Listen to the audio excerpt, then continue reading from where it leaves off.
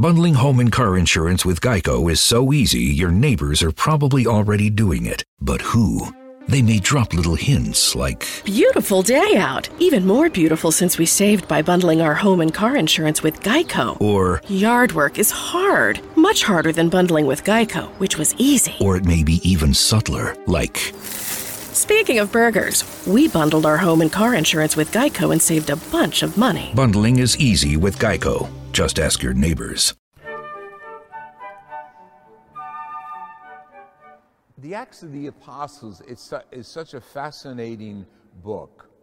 It is after the four Gospels, Matthew, Mark, Luke, and John, and sort of picks up like a movie, like a series, and then what happens. And this section of the Acts of the Apostles, and it's all the actions of the apostles in the early church, what happened as they recall. This particular book is written by Luke, who also wrote the Gospel of Luke. So sometimes it's called the second Luke book, okay? And he starts it like right in the beginning, almost like if you missed the first chapter, you missed it, you have to go back and read the first chapter. But the chapter he starts with is the action and lives of the early apostles and their church. And we'd like to believe that it really was this way, like history.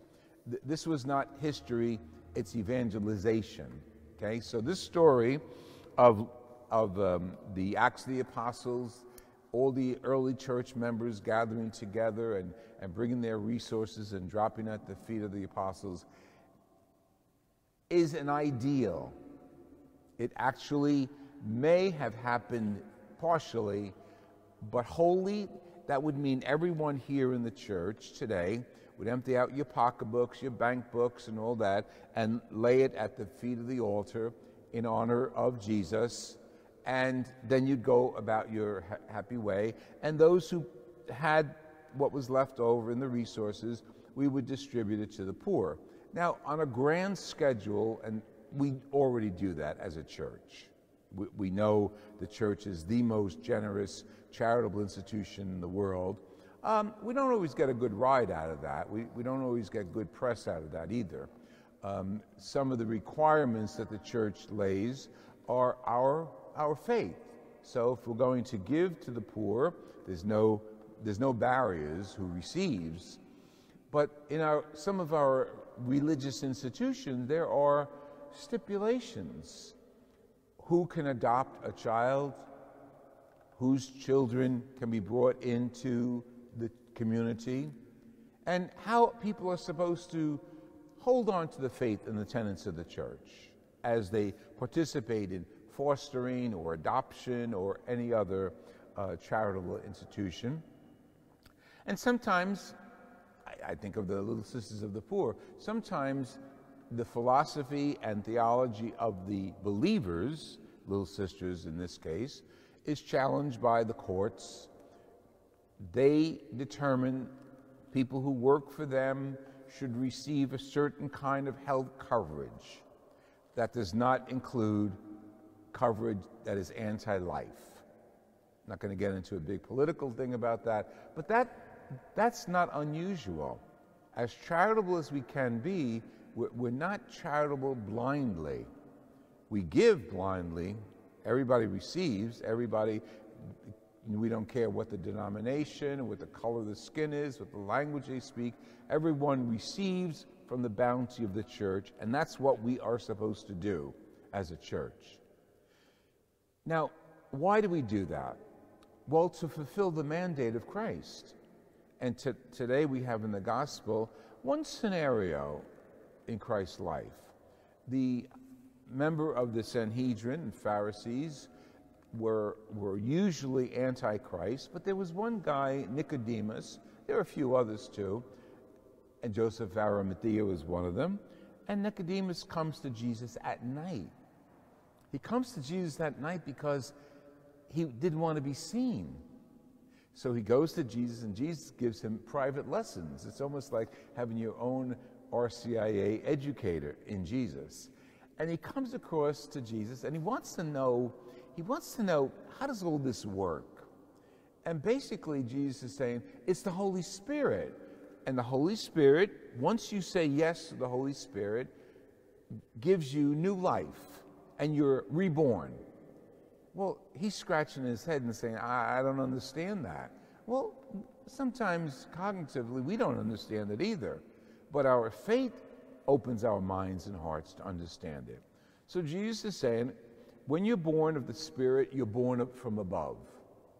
And unless I am raised up on, like the serpent was raised up in the desert, and everyone who sees me pledges their love and their support and their belief in me, you won't be saved.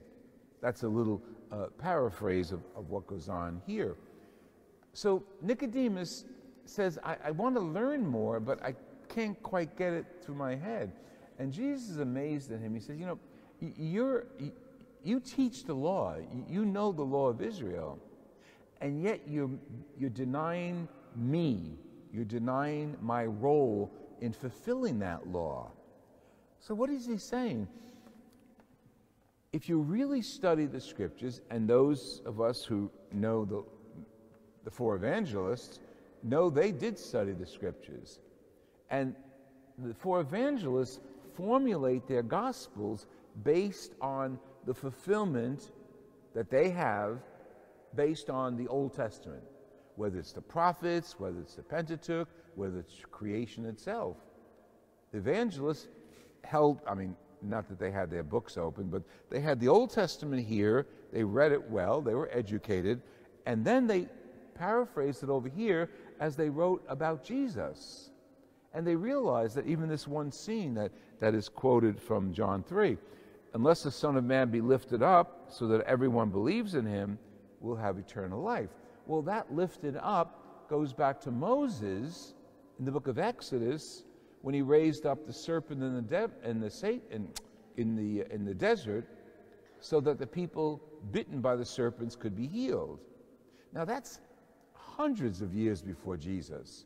But the authors of Scripture opened the books of the Old Testament and they wrote the New Testament. That's why we call it the fulfillment.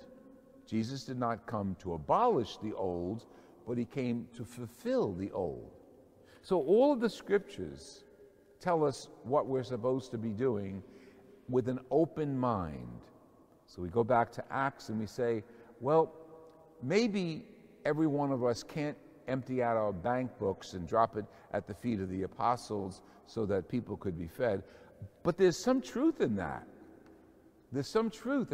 And Mother Teresa put it this way, unless you give until it hurts, you're not really giving. So sometimes sacrificial giving bothers us. But that's the model that was placed before us in the Acts of the Apostles. This one guy, Barnabas, goes home, sells everything, sells his house. I don't know where he lives after that. Think how impractical that is. But he sells his house and puts the resources at the feet of the apostles. Well, that's an ideal.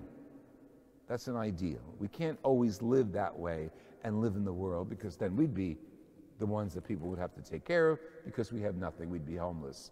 So we got to balance our faith with our head and our heart. That's basically what Jesus is telling Nicodemus. You people teach, but you don't really understand it. You got to balance your intellect with your spiritual life. And once it's balanced and you can figure it out, then we follow Jesus, who is lifted up to educate us, to bring us closer to the Father. And in him, the resurrection continues.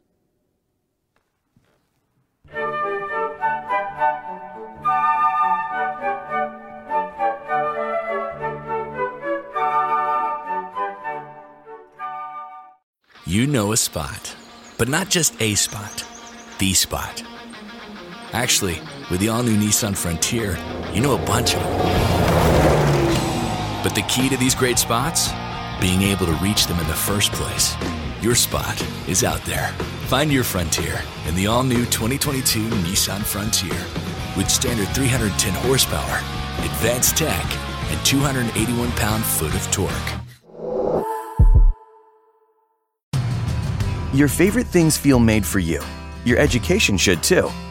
University of Maryland Global Campus, formerly University of Maryland University College, was made to serve the military and working adults like you.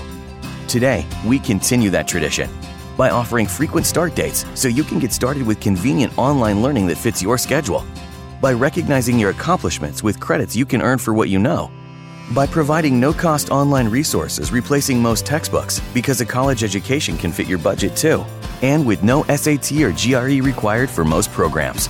University of Maryland Global Campus, made for you. Last year, we awarded more than $15 million in scholarships to qualified students, including community college students, service members, veterans, and working adults just like you. Discover how we can make your education and your goals for the future a reality. Visit us at umgc.edu. That's umgc.edu. Certified to operate in Virginia by Chev.